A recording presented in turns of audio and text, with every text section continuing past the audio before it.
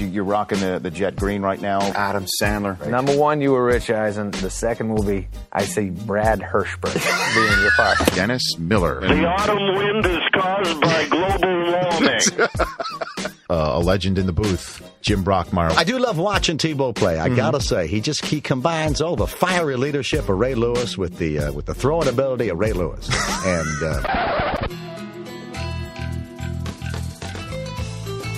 I don't download many podcasts, but when I do, I prefer the Rich Eisen podcast.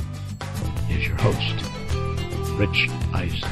Welcome to the latest edition of the Rich Eisen podcast, part 2 of a big-time 2-part bye-week Super Bowl podcast, everybody. We had already in the books Michael Strahan and Warren Sapp and Ray Rice and Carson Daly, whose show The Voice is going to be on right after the Super Bowl is over on NBC. Now we've got Alec Baldwin, or as they say, Chris Law in the movie Team America, we have Alec Bowie.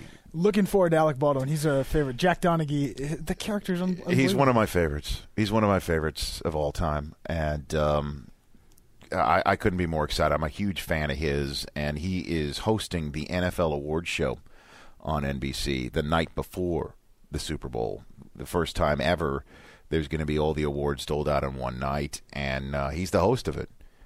And I heard Lenny Kravitz is playing. Yes, he's playing, which is great. Love Lenny Kravitz. I heard Will Arnett's going to be there too, actually. He's a big Jet fan, by the way. You're doing the red carpet, correct? I'm doing the red carpet with Melissa Stark. Nice.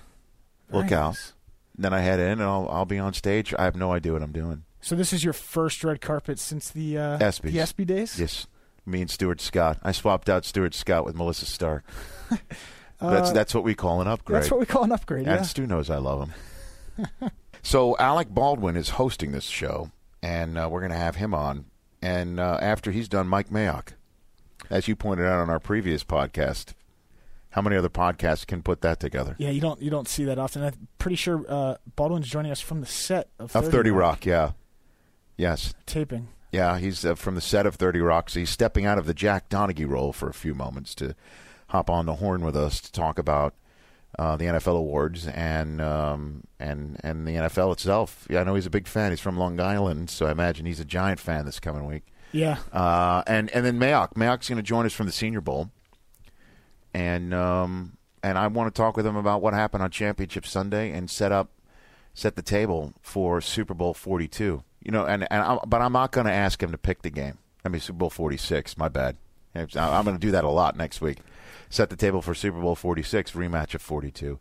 I'm not going to ask him to pick the game. No? No, because you heard what happened when I asked Sapp and Strahan to do it. Oh, that's correct. They jumped down my neck because it's too soon. They haven't watched the tape. Yeah, but they all want to save their powder for next week, all these analysts. They don't want to pick it now. That's true. Although Stray, he's going to choose the Giants. How can you not choose the Giants? If you're Stray. Right. If you're Stray. So, yeah, I mean, there you have it. Mayock from the Senior Bowl. I want to see who he can give me a name already to look out for at the Combine, and obviously moving forward of some of the young men who are there. Got a big game in Mobile on Saturday on NFL Network at 4 Eastern Time. And as Del Tufo mentioned yesterday on our previous podcast, I mean, all people who are, if there's a lot of empty desks around here right now, yes, because there's a bunch of people who are in Hawaii. God bless them for our Pro Bowl coverage. I got to get that gig next year. It's a hell of a gig. It's a great gig. I mean, it's very. I'm not to give you any drawbacks to it. It's very early mornings, though. Yeah, very early mornings. You watch the sunrise. Obviously, what better place to watch the sunrise than Hawaii? But they're long days, but it's fun. There are a lot of people in Pro Bowl. Our guy Brockman, he's in Alabama right now for the Senior Bowl. Yep. They were in Fort Lauderdale for the East-West Shrine game, so they've been on the road all week. Some of those folks are going to go straight to Indianapolis. Some are coming back here.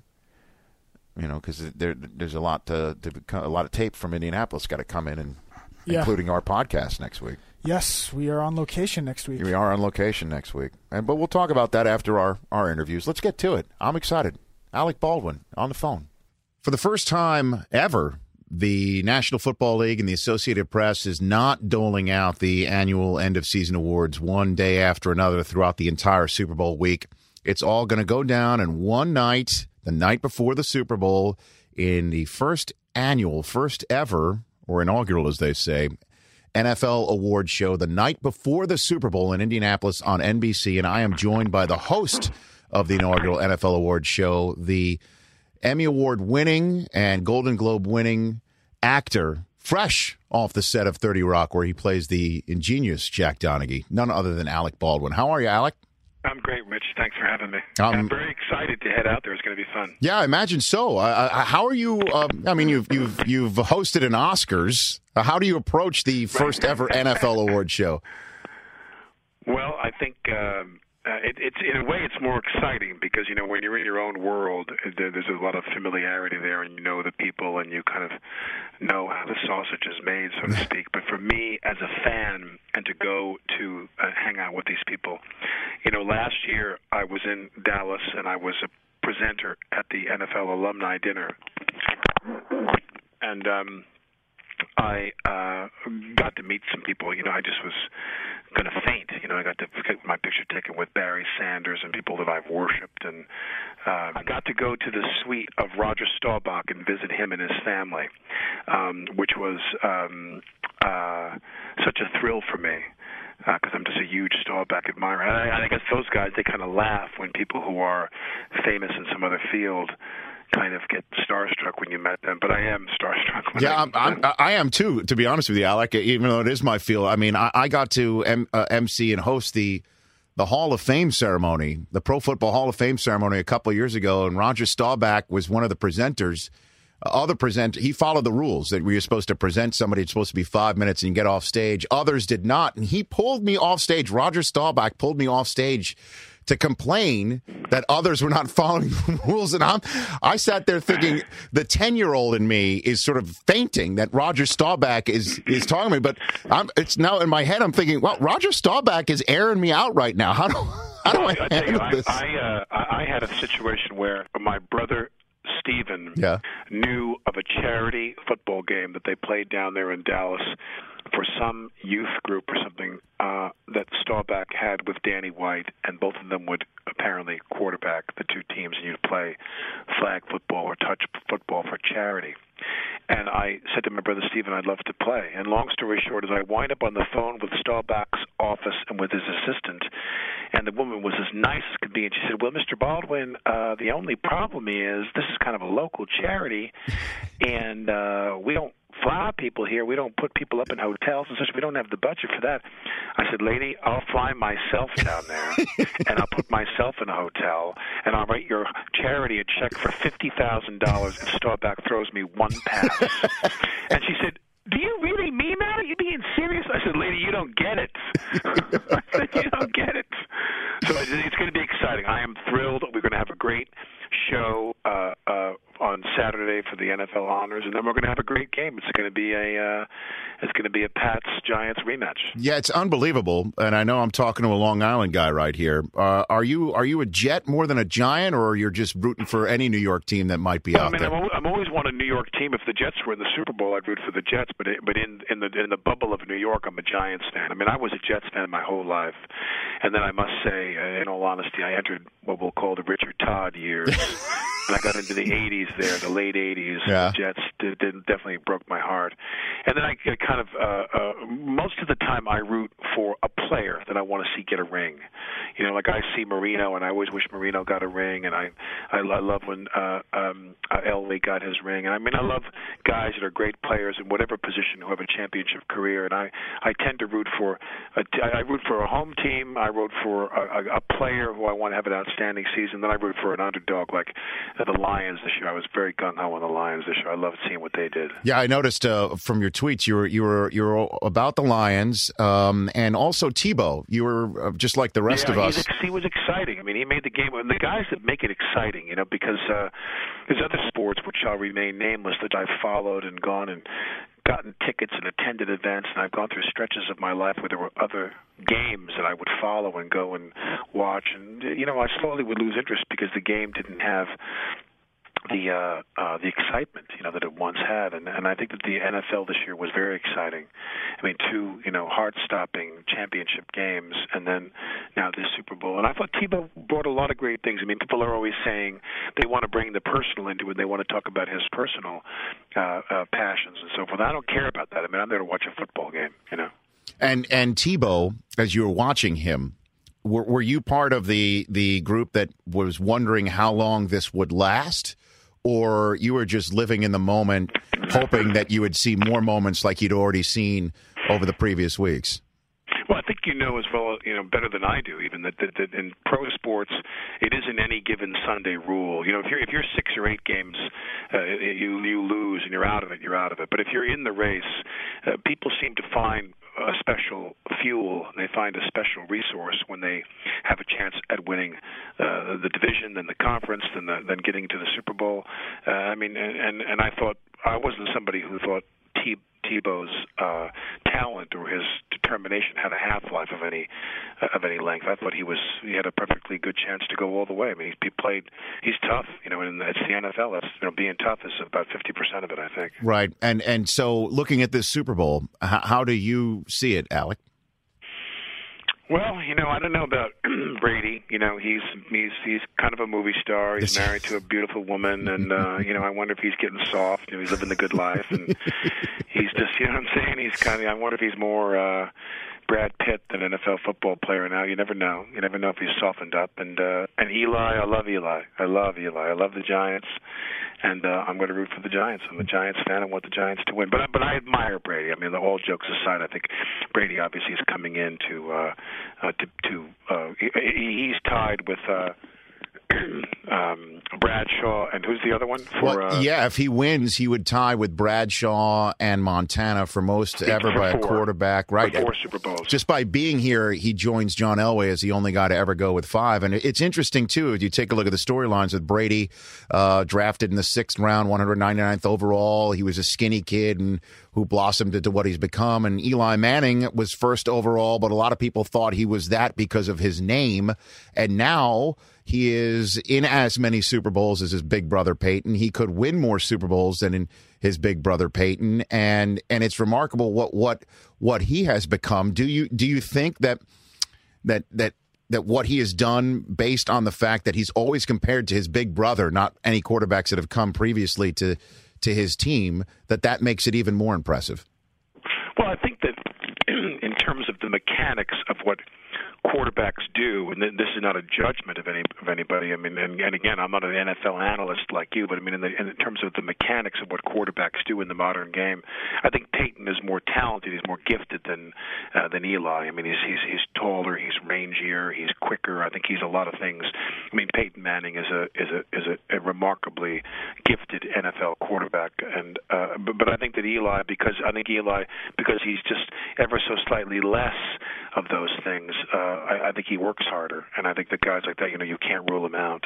This is where you get into like Flutie territory and Barry Sanders territory, and people that weren't large men, that were playing in these games, these tough games, but they prevailed. And I think that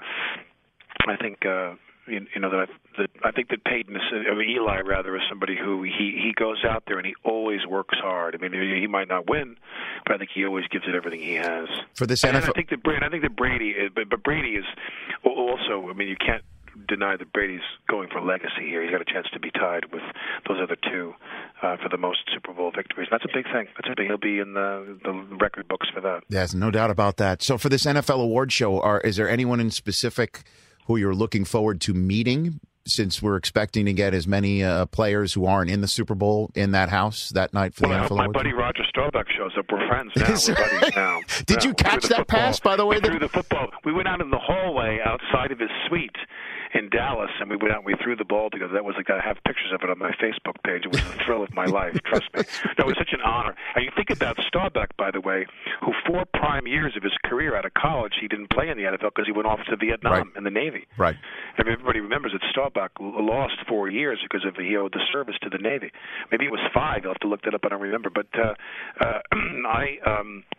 I love meeting Staubach. He's great. And of the contemporary players, I'd be hard-pressed to think of somebody that I don't want to meet. I'd love to meet Tebow. I'm a big fan of his. And I can't pronounce his name. I'm always blanking on his name. Who's the guy on the Lions who was like stepping on people's heads this year? Sue, yeah. Yeah, Sue. We might do a little bit about Sue. We've got some funny bits for the show. We'll see. I think we've got some good writers coming on, and I think we've got some funny stuff. Yeah, they Harbaugh brothers. My brother Billy is my date to the Super Bowl. With my girlfriend, we're all going to go down, a group of us, and my brother's going to. So my brother and I want to meet the two Harbaugh brothers. Now, my Twitter account is getting blown up by Danny every single weekend. The Nostradaniel has been he's been blowing me up. I'm telling you, Rich Eisen, when I have three brothers. How many brothers do you have? I've got one older one. Okay, I've got three brothers, and and we all go in a rotation where we all, like three of us get together and talk about how much we can't stand the fourth one, how we never liked him and we really hate him, and he's just such a jerk. You know what I mean? We all have our turn in the dunk tank here, and but no matter where I'm at with my brother Daniel, no matter whether it's the sunshine or rain with him, I can never take away the fact that he would probably be one of the greatest sports analysts you could ever have. Is that right? He's a complete savant. This is what he eats. When you've met guys like this in your world, where they're just addicts, and he is a complete NFL junkie. He knows everything about everybody. Yeah, those are usually the guys in the bar who are buying me a drink whenever I'm at a bar, and bartender hands me a beer or something. He says it's somebody's buying you, and I look up and there's like three hot women at the end of the bar, but it's not them. It's usually somebody like your brother who's sending that drink over. You know what I mean? Like that's my lot. I got to say, I think Daniel could do your job. I really do. I don't think he's. He'll be great. I don't think he's AAA material. I think he's big league material. I think he could do your job. Well, no disrespect for you. And I don't take it. I've got that much faith in my brother Daniel. I don't take it. I'm going to come see you. I'll come see you at. I'm going to come look for you in Indianapolis. I'm going to fly out there on Thursday night, and we're going to rehearse over the weekend. Then we're going to do the show Saturday night. Fantastic. And I'm there for the game Sunday. I'm going to come find you, Rich, and we'll have a chat. I look forward to it, Alec. Thanks so much for calling in. I appreciate it. We'll talk to you later. You bet. That is none other than you bet. That is Alec Baldwin phoning in.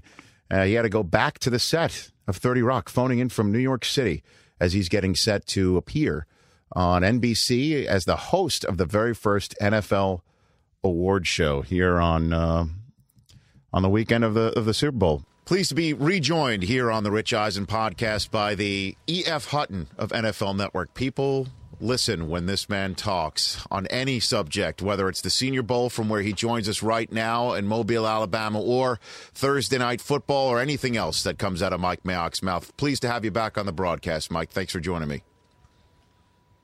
Thanks for having me, Rich. You bet. Let's talk about Championship Sunday first. I'd love to get your thoughts on some of the issues that people have been talking about ever since the games ended. Let me start with Lee Evans' non-catch or incompletion. So many people think he should have held on to the football. I'd love to know what your thoughts are on that situation. My immediate reaction when I was watching it on television was, how did he get that ripped away from him by a rookie corner? Lee Evans is a veteran in the league, and I think the number one point of emphasis has to be to secure the football. Let's give that rookie corner some credit for the strip that he made. It was timely and well done. But from my perspective, I felt like Lee had enough time to get both feet down and secure the football. And that's one of those losses that leaves a mark clearly with Billy Cundiff. We've had Strahan and Sapp on this program already. We've heard from so many different places on him. Ray Rice said that he could be in the same locker room as Billy Cundiff. You are a man with special teams roots. What do you think can happen with Billy Cundiff on the Ravens moving forward? Do you think that this has to be the end of a marriage between those two teams? No, I don't. I mean, you've seen quarterbacks miss wide open receivers. You've seen wide receivers drop footballs. I mean, a wide receiver put the ball on the ground 2 plays earlier than the missed field goal. So from my perspective, do you have to make that kick? Absolutely. You got to make that kick. But the flip side of it is whether you're a special teams player or, quote, one of the normal 53, it really doesn't matter. It's time to move on as an organization, and it's time to try to get better and go win the Super Bowl next year. But you can't, in my opinion, as bad as it was, I don't think you can let it linger. The San Francisco 49ers, do you believe that they proved that they're a top 5 defense, if not a top 3 defense for them, one of the silver linings for them moving forward? Yeah, I saw a lot of tape on San Francisco, and defensively, when you start ranking the top defenses in the league, they're in the discussion. Baltimore's in the discussion. The Giants, the way they played at the end of the year, have got to be in the discussion. And the team that too often gets left out, in my opinion, is Houston. You know, I think that Wade Phillips defense played hard, they played fast, and were every bit as effective as any of the teams you'd like to throw out there. Let's move to the teams that actually won on Championship Sunday. Patriots, Giants, Super Bowl rematch from 4 years ago. Mike, first blush, what are your thoughts on the analysis here? You know what? My thoughts throughout the day on last Sunday was I was just happy to see the return of some defense. Yeah. And maybe that isn't a popular perception, with the Green Bay Packers being eliminated, the New Orleans Saints being eliminated. All those teams that wanted track meets were being eliminated by what I thought was great defense, finally, this year, trumping great offense. And it's really kind of interesting to me. You look at the New York Giants, who couldn't run the football all year long, and finally were able to get healthy and get the right people up front at the right time. I love their run game. I think Eli Manning, who told everybody he was a top 5 quarterback before the season, and everybody kind of said, you got to be kidding me. I love the season he had, not just the game he had, the season he had. He's an elite NFL quarterback. And then you go over to the Patriots side of it, and they're number 31 in defense, but that was a pretty good defensive effort this past weekend. And Bill Belichick just continues to find ways to get it done. And offensively, with those 2 tight ends and Tom Brady, we're setting ourselves up for a great Super Bowl. Yeah, and it's funny how you would even mention when you said it's what a relief it is to see return of great defense after we saw some Arena League games throughout the season. The fact that the Patriots could be thrown in that mix, as you alluded to, the 31st ranked defense throughout the season, they just keep making plays when they need to, whether it's Brandon Spikes one play after getting pancaked on a run, making a pick of Joe Flacco, or Vince Wilfork being in Flacco's face all day. Where did this come from? Did it just come from a switch being flipped or a coaching up of this team all season long finally coming to fruition when it matters the most? There's a couple different thoughts here, Rich, and I played for Bill for a short time, and I think the mentality in that building is no matter where you start on the day you report to training camp in August, the bottom line is you're going to get better every day. Every snap, every practice, every day. And it doesn't matter where you're ranked. And I think that is in all 3 phases for any team Bill Belichick ever coaches. And I think the second piece of this is when your quarterback's one of the best that ever played the game and your offense wants a track meet, I think it affects the teams you play against. And even though the Patriots were number 31 in total yards, they were 3rd in the league in turnover differential. So I think there was a mentality that, A, Tom Brady and that offense is going to protect the football. B, we're probably going to get up on a lot of people because we're so good offensively, which leads to C, we're going to be pretty good at turning the football over as a defense. And I think that's what you saw in critical times last week.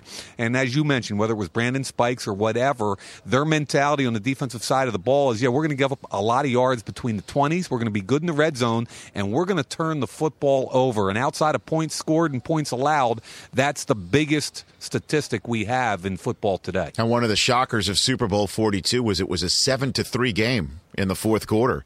Nobody expected that back in 2007 season. Now it's 2011, and the Giants seem to have a similar team, Mike, in the fact that it's all about being able to get pressure from their front 4, and they have similar guys in Tuck and Ossie, and many people say, Strahan's gone, but JPP is playing just as well.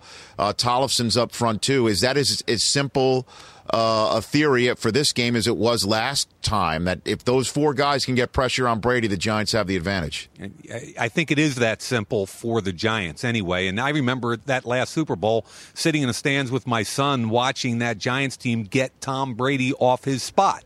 And it sounds simple, But when you're playing Brady or Breeze or any of those quarterbacks that don't want to run around, that want to play from within the pocket, Rich, I think the most effective thing is immediate pressure up the middle. And Tom Brady doesn't like it at 6'5". Drew Brees doesn't like it at 6 feet.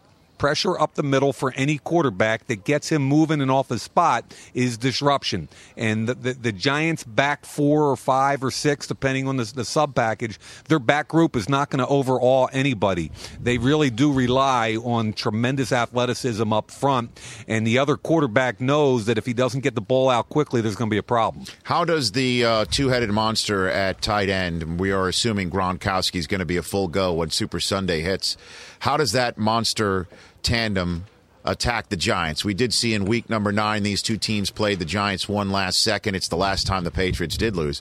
But how do you see for this time, this matchup, Gronkowski and also their other tight end, Aaron Hernandez. Yeah. How do you see those two guys affecting the Giants defensively? I think it's a chess match, Rich. And when they first drafted those two tight ends, I was up at New England's camp for a couple of days, and Randy Moss was still on that team, but you could see they were phasing Moss out.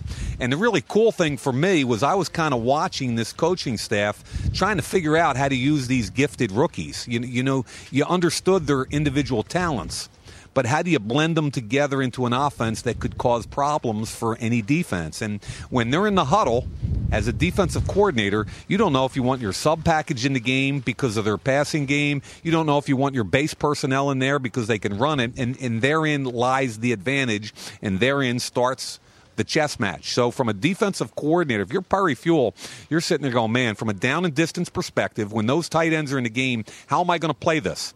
Am I pass first? Am I run first? And I think Bill Belichick and his group of people are as good as anybody at in-game adjustments. So I think you just touched on, Rich, one of the key matchups is not as much what the Patriots are going to do, but it's going to be how do the Giants defend them. Mm-hmm. And I think my answer lies more on down-distance tendencies and Perry Fuel kind of moving his chess pieces around the board to best match up with a down-and-distance situation. Now, we're going to be talking all throughout next week about legacies. It's a legacy game for Brady. I think he's a Pro Football Hall of Famer, first ballot, whether he wins or not. But obviously to tie Montana and Bradshaw in rings is monumental. And the fact that Belichick is there for a fifth time, that's one shy of Don Shula's all-time mark. And Eli and what he can do not only within his own family, but have more rings than any quarterback in New York football history. You mentioned earlier you played for Belichick. That was back in the day for the Giants. You know about how Bill Parcells and what he means to the New York sports landscape and the Giants fan base. Tom Coughlin now has taken the Giants to as many Super Bowls as Bill Parcells. Nobody's really mentioning Coughlin in terms of legacy. Where do you think he fits now that he has done this again when nobody expected him to?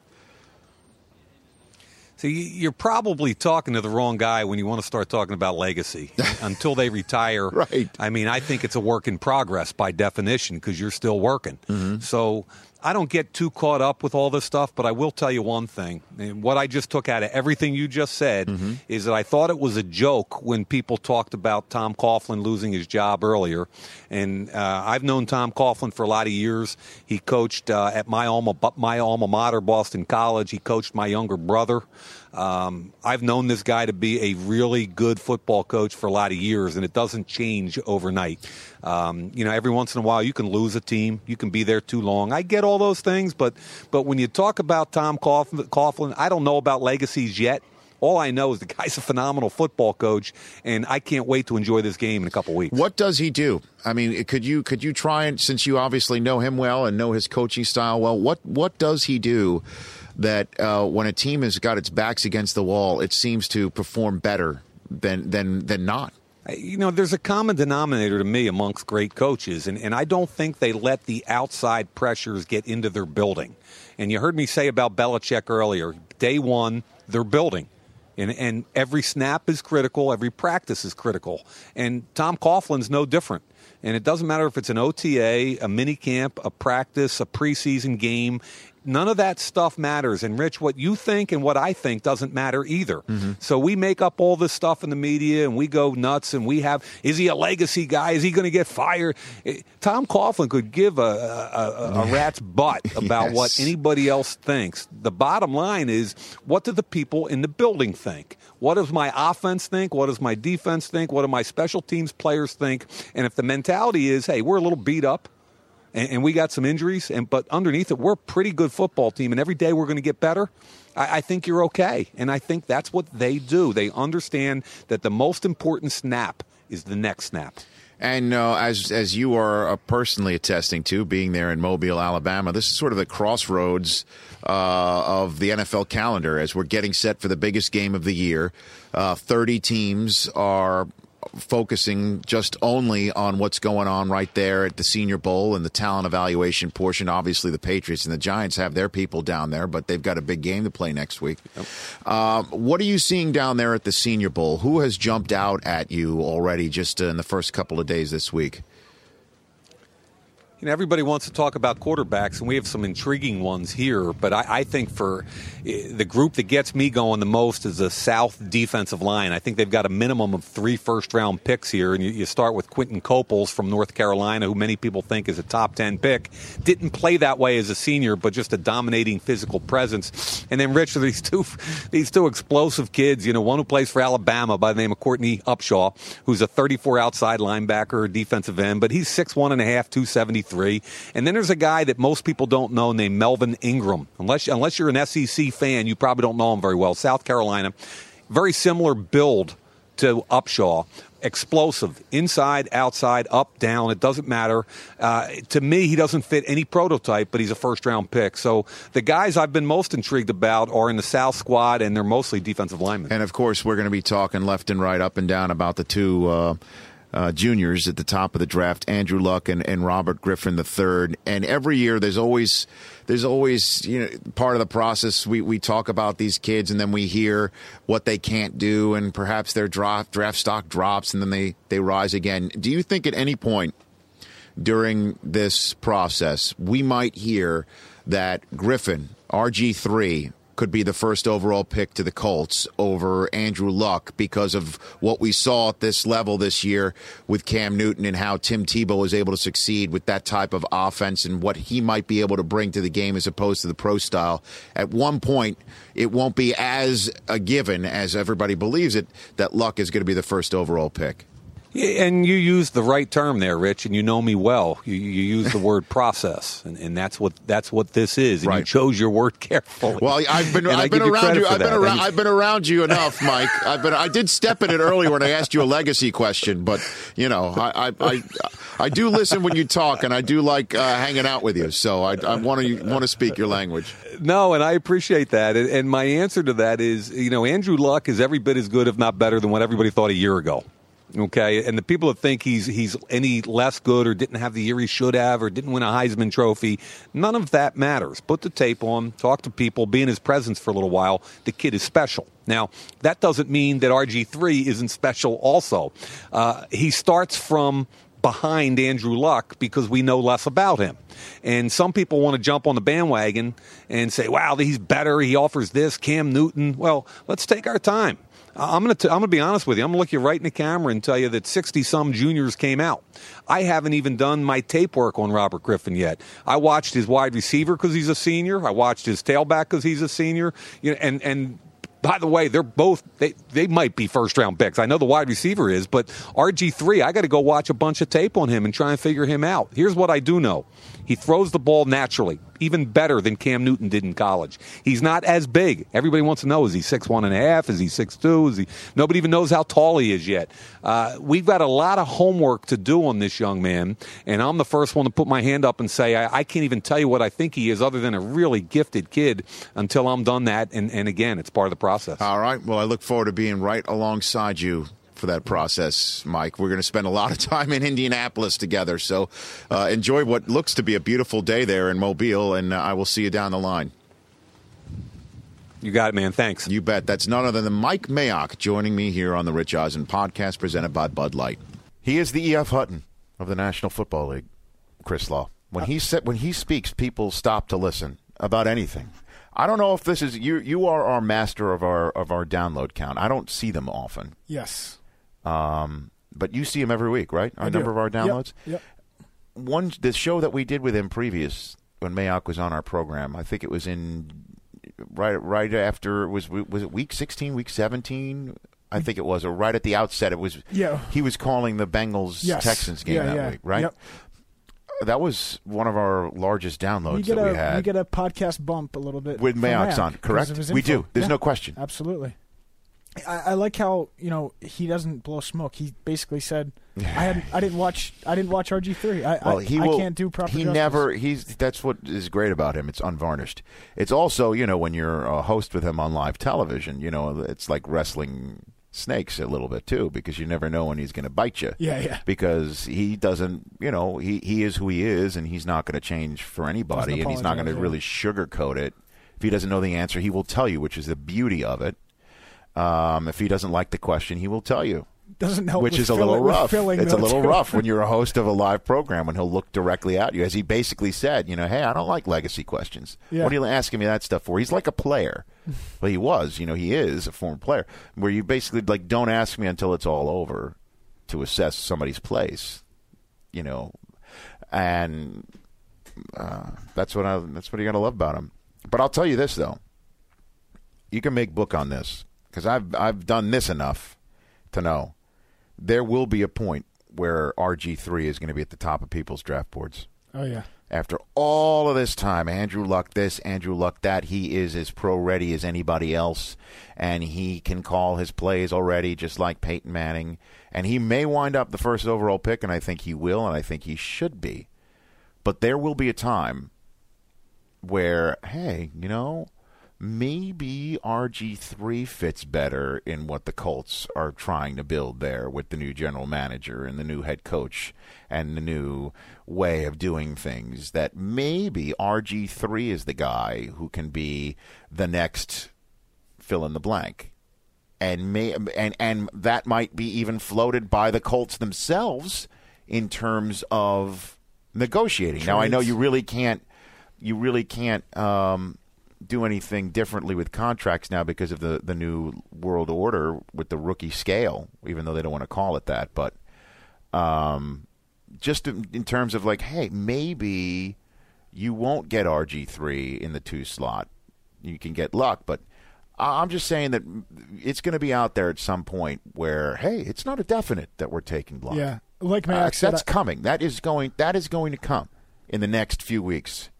No doubt about it in my mind. I thought what Fowler said last week was interesting about Luck, how all the criticism he got. He was the first-round pick last year if he came out. Right. And he played this entire year with that on his shoulders, and I can't name a wide receiver on Stanford. But you also heard what Fowler said about RG3 and his abilities, and how his strength is throwing the deep ball. Yeah. And if he can run like that and has a vertical game that goes along with it, holy smokes. Yep. I mean, could you imagine that? And you just heard what Mayock said, that he's a better thrower of the football than Cam Newton was at this point. And he interviews well, because I remember they had an upset on a Friday night, and he flew into College game day that Saturday, the next day. Right. And he interviews well. He's going to be impressive to GMs because he's, like Fowler said, he's I'm telling you, there's going to be a point. I can't predict when, maybe late March when the pro day is done, right? Not a given. Not a given, everybody. It's not a given that Luck's in the first door. I'm telling you that's coming. You'll see it on Path to the Draft. You'll hear it on this podcast. You'll hear it. I'm telling you that's coming. I feel it in my bones. I'm writing it down in my book right now. I'm feeling it in my bones. I said it the week before the Super Bowl. Bye week. Noted. The week of Senior Bowl. It's coming. And you even heard it with Mayock, where he did say his answer is like, I haven't seen it. It is a process. See, I got that right. I passed that part of the test. But, he didn't even say out of the realm, nah, come on. I don't even need to look at tape to know that Luck's the guy. Yep. Which is not, what Mayock would ever say, just based on what we've discussed about how he has a certain way of going through this evaluation process. But How dialed in is he, too? He's like, I've seen tape on his receiver and his running back, but I didn't watch him. Like, he's watching. That's it. I love him. When I called Mayock to appear on the podcast week 17, that's when it was. I remember he came on. You remember we were having an interesting time booking the program. Booking the last right. Right. So he comes on, and he was watching tape. He was grinding. He's a grinder, man. He wants to make sure that he knows everything. He's got to be buttoned up. He's a pro. He's an absolute great professional. That's Mike Mayock, Alec Baldwin, and Mike Mayock together. We're piecing together next week's show right now. Yeah, we're efforting, but I think what we're hoping to get is a player from each team. Yep, giant player. And then I think we could safely say Al Michaels is going to be on next week. But we're as we're saying efforting, and I know that the show's on midnight Thursday, midnight Eastern. I love that time slot. Next week, midnight Eastern. Yeah, midnight Eastern of midnight, straight up Thursday night of the Super Bowl week. Perfect. And then there's a couple re-airs Friday morning, and then one late night Eastern on Friday night. Part of our Super Bowl week coverage of NFL Network. We're part of the mix. Excellent. Don't forget 1 hour show this week. Yes, Special. that's right. Noon Eastern, and then there's check your local listings for some Friday, and then there's even a Saturday re-air, I believe, of this podcast. I might be wrong. I don't know. Thank you, Chris Law. Absolutely. Thank you. Fun times this week. That's it. Wrapping up this second of 2 bi-week editions of the Rich Eisen podcast. Stay listening